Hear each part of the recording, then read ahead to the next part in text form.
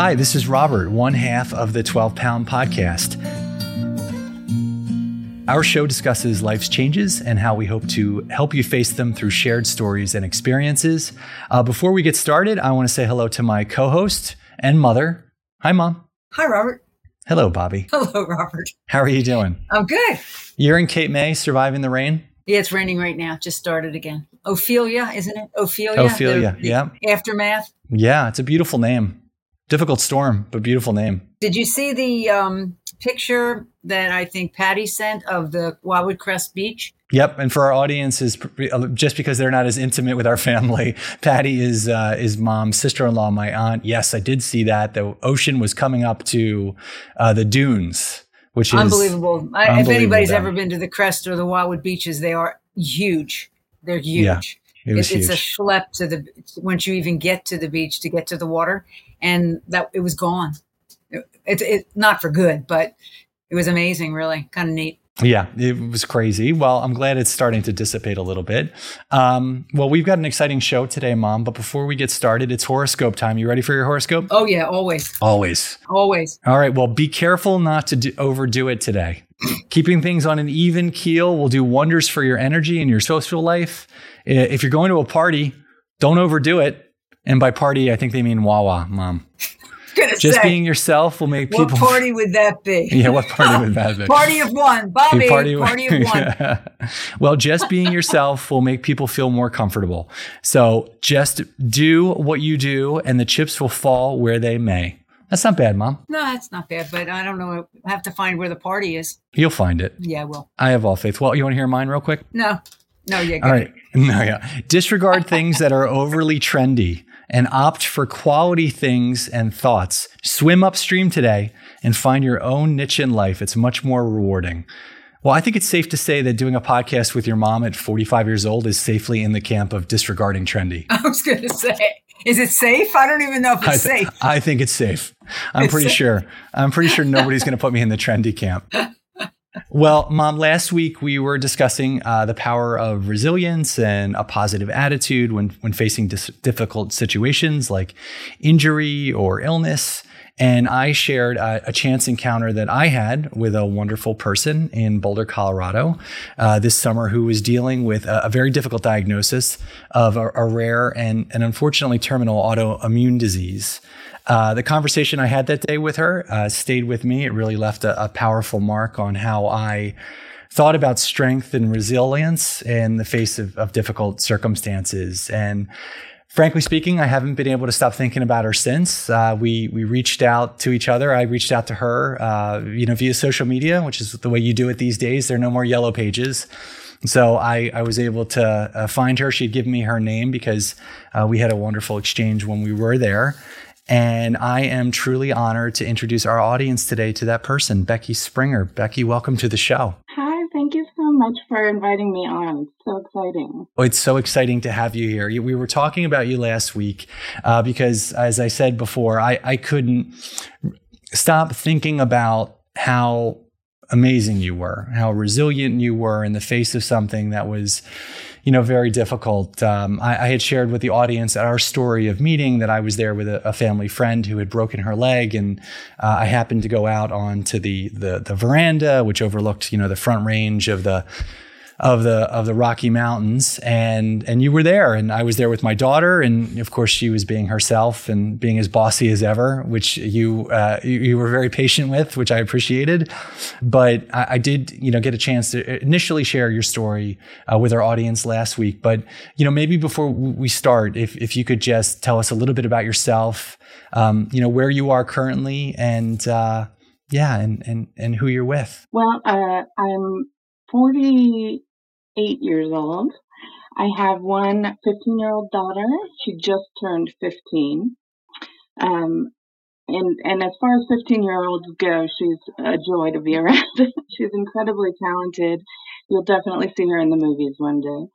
And my husband, who is my second husband and the love of my life, and we're so lucky to have found one another. I spent about 20 years in the optometric ophthalmic industry, which was helpful because when I first got sick, my initial symptoms were in my eyes, the only symptoms I had. So I knew something was wrong because I knew that's not supposed to happen. And that led me to see a series of doctors to finally get this diagnosis. Well, you, as I mentioned in the beginning of the show, and you've just mentioned in the diagnosis itself. So on July 25th, earlier this year, you shared with your family and friends that you were dying of an exceedingly rare autoimmune disease called neuromyelitis optica. So can you tell us a little bit about it? It's so interesting to hear that you had this background in ophthalmology that allowed you to kind of sense that something was really not right. But could you tell us a little bit about, what it was like getting that diagnosis and a little bit about the disease? Well, the disease itself is, it's very similar to MS. In fact, it's commonly referred to as MS's asshole cousin. Nobody wants it over. Right. It's very, very similar. You still have brain lesions and spinal cord lesions. They're just in a different place on the spinal cord and faster acting and attack the optic nerves, which is what happened in my case. I'm aware of a variety of reasons why there can be sudden vision loss or holes in your vision or black spots. But pain associated with it is incredibly rare, uncommon. Most people, when they say they have eye pain, they're referring specifically to their lids. But in my case, the pain was actually in the orb of the eyeball itself, and I know that's not normal. So I saw an optometrist who said, "You're fine." Then my vision got worse and the pain increased. So I saw another ophthalmologist who said, "You're fine. And because you're fine, you need to go to the ER." And so I went to the ER where I had a variety of unending tests and scans and unbelievable amount of blood draws. And ultimately, it just came down to, this is your disease. It's terminal. And, as far as my reaction to it initially, I don't think it was necessarily a common reaction. You see it on TV and the movies all the time, how people react to being told they're going to die. For me, it was kind of expected. And so I had been sort of preparing myself for bad news. And I'm totally okay with it. I think I'm pleased and happy with the life I've led. And the most important thing is that I'm grateful. I live my life as a grateful person. I'm grateful for everything, even the shitty things. I know that there's gonna be something good that comes out of it. So when I heard that I was gonna die, I was grateful that I am able to know in advance of it happening so that I can take care of everything I need to take care of. Did that attitude of gratitude, I guess we could call it, always come naturally to you? Is it something that you always had? No, I've always been positive, but I believe there's a difference between being positive and being grateful, because when you're positive, you can still be pissed off at the world, but look forward to what's coming next. In my case, I went through quite a bit of depression in my life, depression and anxiety, and I found the key to getting past depression is indeed gratitude. I've been medicated for my depression for years, and only now, oddly enough, am I no longer depressed. It took a rare autoimmune disease to eliminate the depression. Right. It's interesting. So as you thought about that diagnosis, that conversation, and to this point today, what's the day-to-day been like? How did you progress to that, that feeling of not being depressed, but also having to think about, how your family is going to react to it, or how you are going to, think about what the rest of your days look like? That is by far the most difficult part, is specifically my husband. He's taken over my role as a mom. He's dad, he's mom, he runs his own business, and he takes care of me. He takes care of all of the doctor's appointments. He takes care of all the insurance phone calls, everything. He just does it all because he knows I can't deal with it.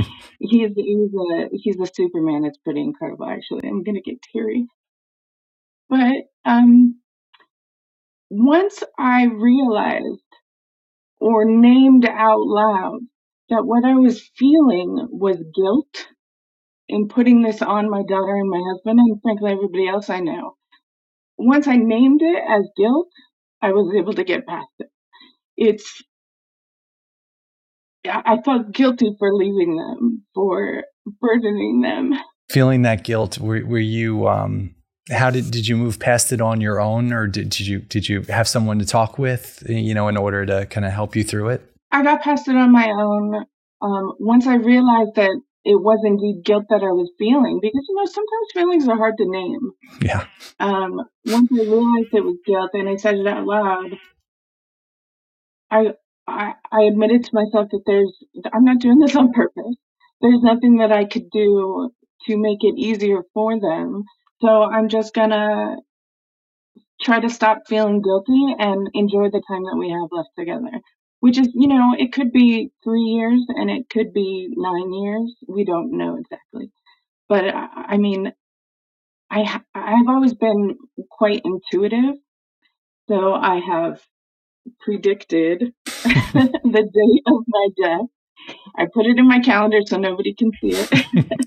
and we'll see how accurate I am. I predicted the disease, actually. You shared that with me in advance of the call. It's something, Mom and I were talking about, and it's not the first time we've heard that, where there's a feeling, a dream. It's not quite manifesting it, because I think sometimes it just is a feeling you have that's kind of inside you, and it's difficult to explain, and it's certainly difficult to explain to others. So how did that come into your head, and who did you share it with? Well, it came into my head while I was on psychedelic mushrooms, actually.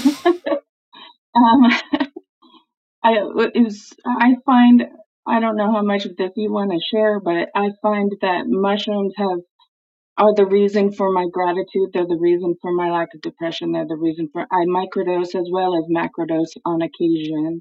And while I was doing mushrooms with my husband, it just came to me. And I said to him, I'm going to be diagnosed with a degenerative neurological disease and I'm going to die within 5 years. And he said, no, you're not. It's fine. It's fine. It's fine.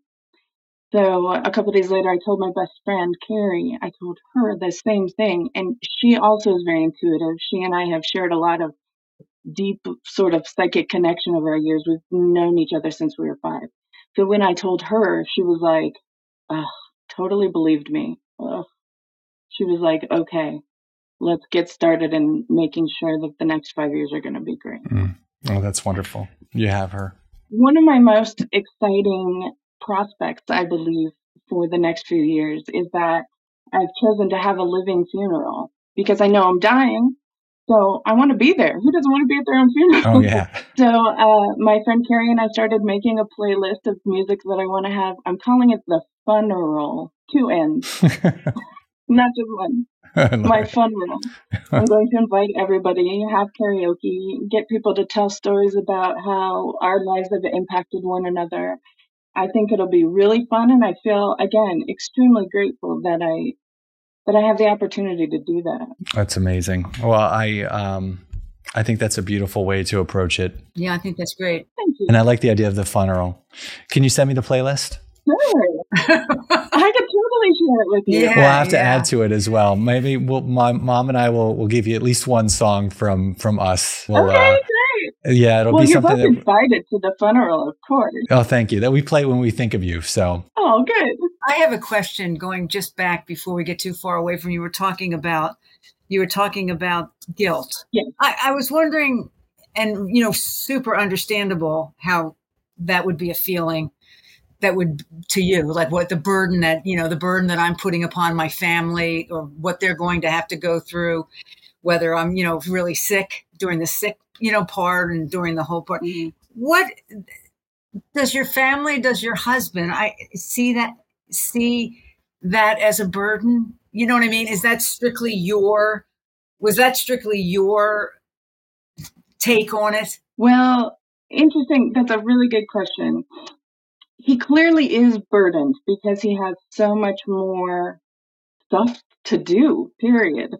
But almost every day he thanks me for letting him take care of me.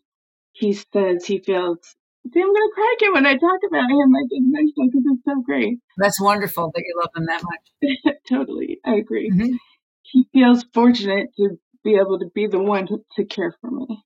And it's the way, it's the way that he can show how much he loves me by taking care of me. It's been rough too, I must say. Since my return from the hospital, I have a lot of physical difficulties that I didn't have before.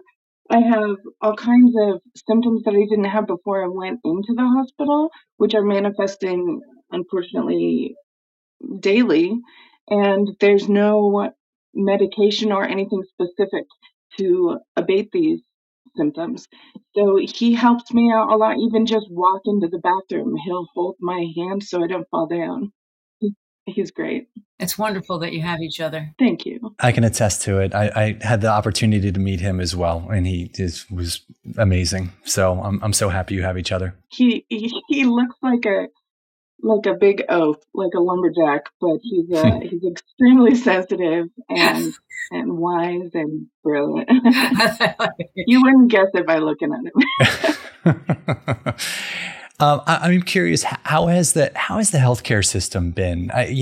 We're in Philadelphia. I'm in Philadelphia right now. So we have a lot of research hospitals. There are a lot of people in this city that are studying rare autoimmune diseases. And, the healthcare system, not so much the research side, but the treatment side can really be hit or miss, because there's so little that they know about, diseases like what you're facing. So how has it been for you as you've had to really get to know, the healthcare system, at least in Colorado? Well, this disease, neuromyelitis optica, is so rare that it only affects 4 people in 1 million. So the research that's been done about it has only been done within very recent years. It's commonly, or at least thought to be commonly, misdiagnosed as MS. And several people who've had MS or who've had the diagnosis of MS then get re-diagnosed with NMO several years later, now that we know more about it. Fortunately, the treatment is basically the exact same. So they were receiving the proper treatment, generally speaking.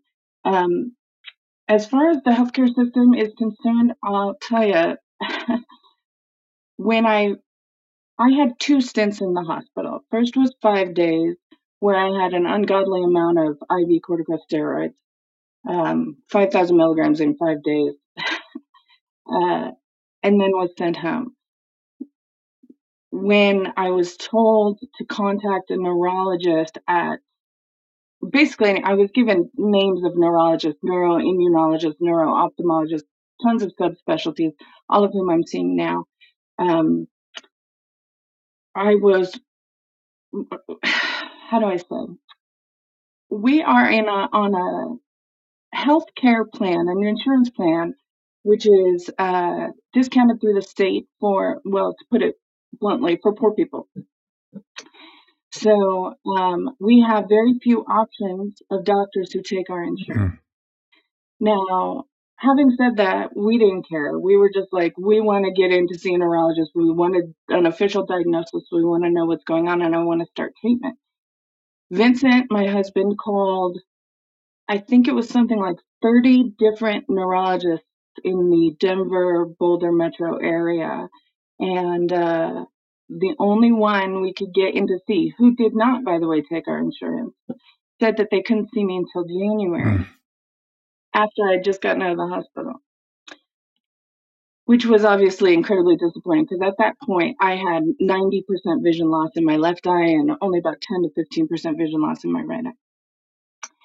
Now, my husband also has an autoimmune disease, rheumatoid arthritis. he also owns his own business. He's an electrical contractor, a master electrician.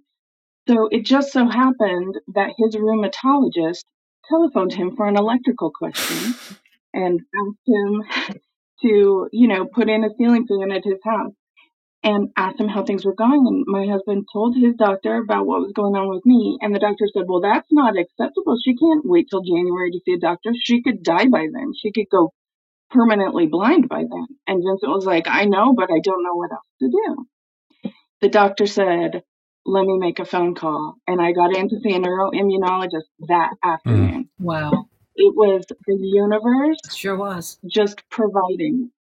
And that's what I believe gratitude does. When you're grateful, the universe provides. So then I saw this neuroimmunologist that afternoon who's super rad. He's like the best doctor ever. And it just so happened he moved here just like a week before he saw me. And he took like one look at me and he goes, why were you discharged from the hospital? You shouldn't be here. Get back to the hospital immediately. So I had to go back to the hospital where he ordered a billion more tests. And then we did get the official diagnosis. Okay. And I underwent treatment, plasmapheresis treatment, also known as plasma exchange, where they basically they remove all the blood from your body, separate the plasma, which holds the antibodies to the disease, replace the plasma with a synthetic compound of some kind, and do that several times until they believe the antibodies are at least 70% out of your body.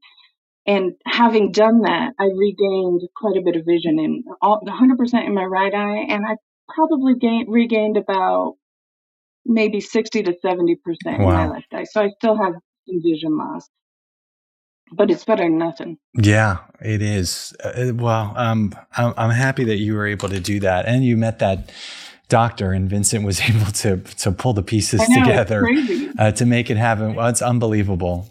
It really is. It is hard. Admittedly, it's hard to hear sometimes about how kind of fundamentally broken the healthcare system seems, at least initially. I'm happy that it did ultimately work out for you, but I'm sorry you had to go through all that in order to get there. But I'm glad you did get there. Interesting. It seems as though when it gets better, it gets personal. It became personal. He's talking to somebody, and all of a sudden, there's that interest. And when there's that interest, then all things move. It moves along. Sometimes you're just, I don't know. Sometimes it just feels like you're, the next patient. You've got 15 minutes absolutely of my time, and next you've got, it feels like a business rather than a personal experience.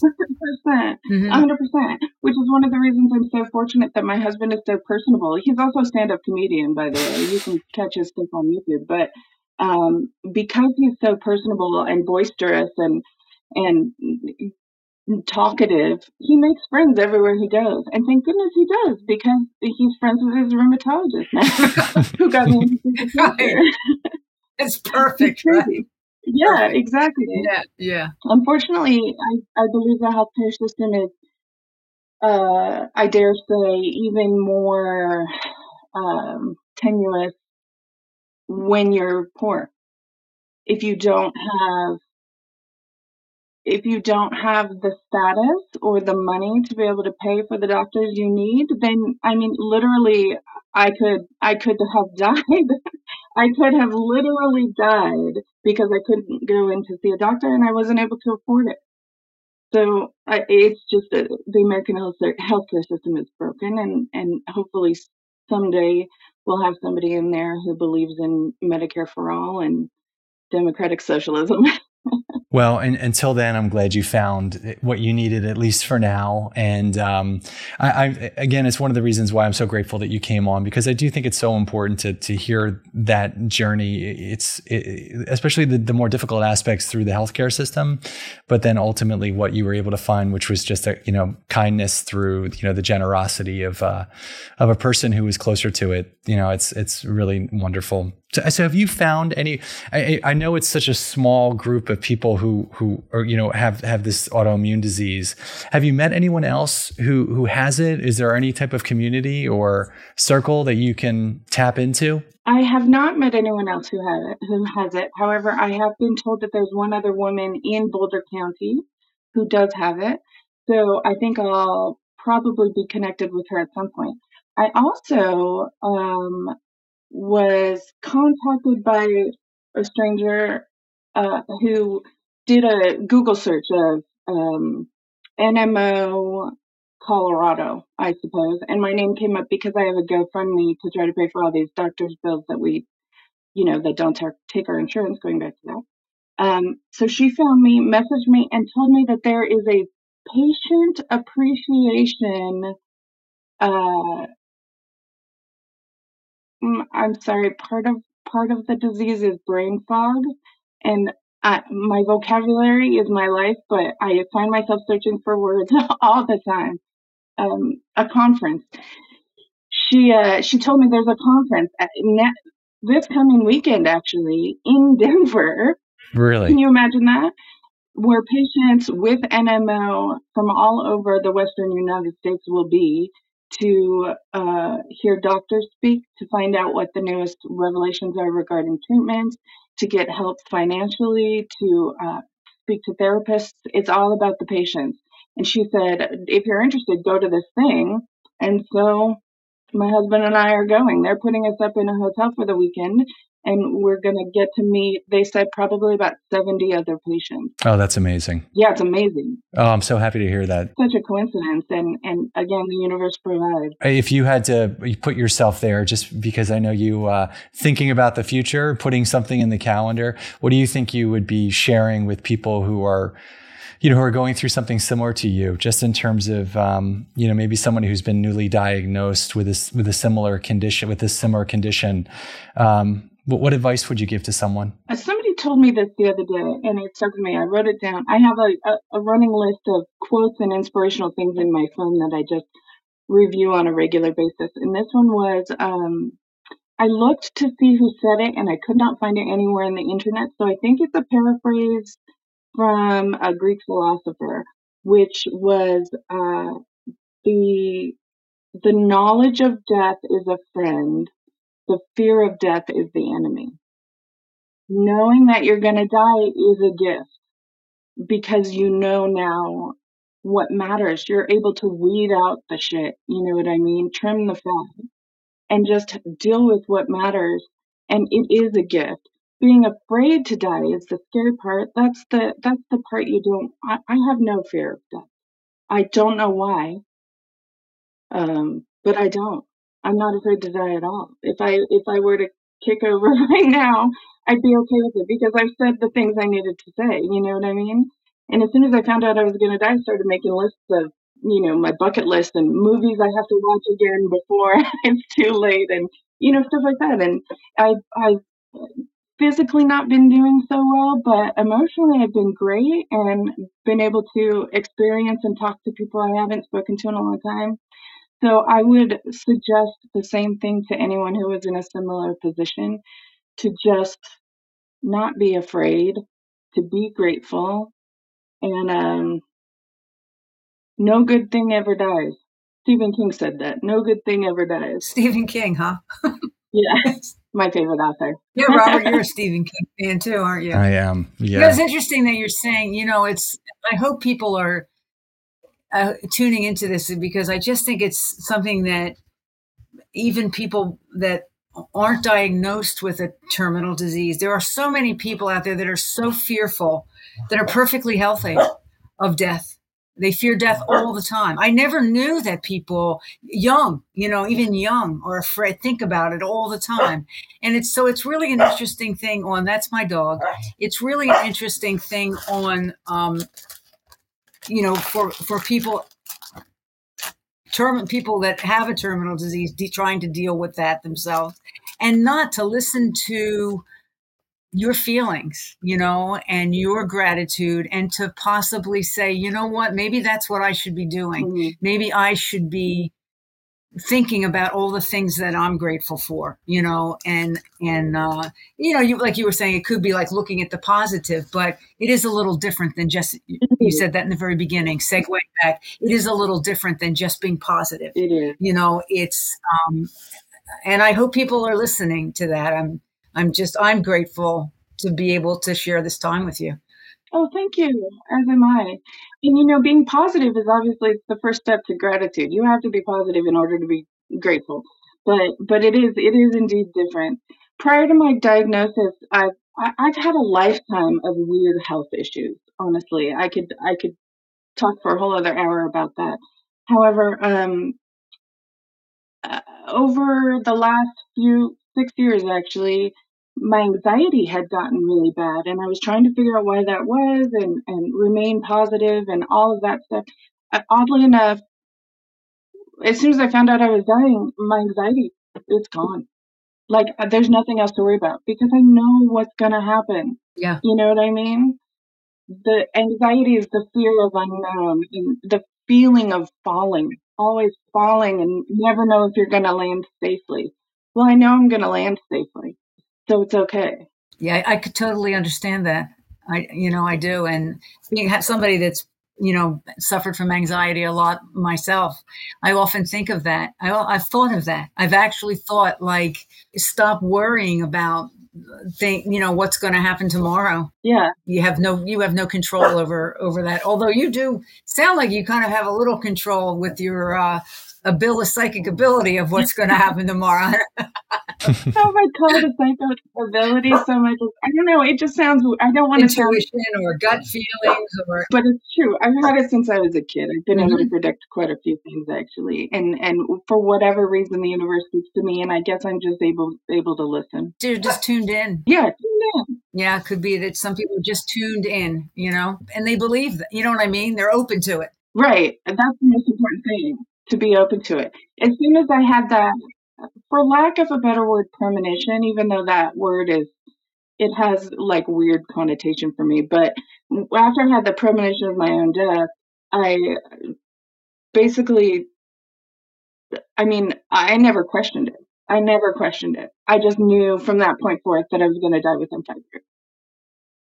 And then it was about, I would say 6 months after that premonition that I had the diagnosis that I went into the hospital. I mean, how much more specific can you get than a neurological degenerative condition? Right.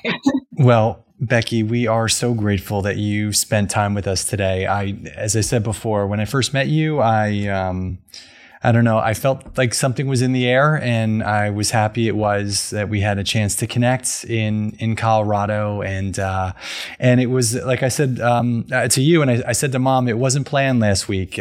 She started kind of talking about this kind of like spirit of... Did you tell Becky how that came about? It was, talk about which it's not really. Yeah, it was just I wasn't. Yeah, we talked about it a little bit. I had kept it to myself. I just, I think it was something I wanted for myself. Truthfully, I felt like it was so special. I hadn't talked about it too much, with my mom, and she was talking about, injury and coming off of an injury, and we were discussing kind of resilience and what people face, not just a pulled hamstring, but what people can really, face in their lives, particularly when it means that, that it's terminal. And Mom said that she really wanted to talk to somebody who's going through this, somebody who is facing death, and to ask them a question. And here you are. I say, hey, guess what? I know somebody.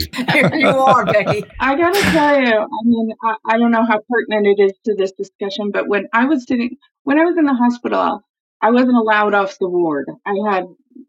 It doesn't matter. I had this thing coming out of my neck. That's a whole story. But so the only place for me to go was on that little barren patio. And so I would spend most of my time out there. The universe did put us together. I think we were meant to meet at some point, and I feel incredibly fortunate that I can call you a friend now at this point. Oh, thank you. I feel the same way. And I know my mom does now too. And so does the dog. Otherwise, the dog wouldn't be barking that much. I've never heard the dog bark that much. So she must be excited. It doesn't bother me. I'm a dog person. I can have dogs barking and I can totally just tune it out. I've learned to live with it and I love it. And I've loved everything about this conversation. And I'm so grateful. And my mom, I know, equally is so grateful. I say this at the end of every episode, but if you want to hear this episode or past episodes, you can tune into our website at 12poundpodcast.com. Becky, you had mentioned yourself that you do have a GoFundMe page that's been established, and we're going to share that link with our audience on our website as well as on YouTube. Absolutely. We don't do this often, but I think calls to action are important. And I think particularly as it relates to just making the best out of what we have, we hope we can make the best for you, for what you have, which is a beautiful family and a beautiful spirit. So thank you for sharing it with us today. We are immensely grateful. Thank you. It was just such a lovely conversation. I mean, I'm happy to do it again if you want to touch on further topics. And I just appreciate your time. I appreciate that I could be helpful, hopefully, to somebody else out there. I know you will. And as Mom said, I think very appropriately, people may not be facing exactly what you're facing, but there are a lot of people who are afraid and a lot of people who are going through these changes that they just, they don't know how to face, whether it's with positivity or gratitude. But to hear from someone like you is truly inspirational. So thank you so much for sharing today. Thank you. I really do appreciate it so much. Thanks, Becky. Thanks, Bobby. And Mom, thanks as always. Love you. Love you too, Robert.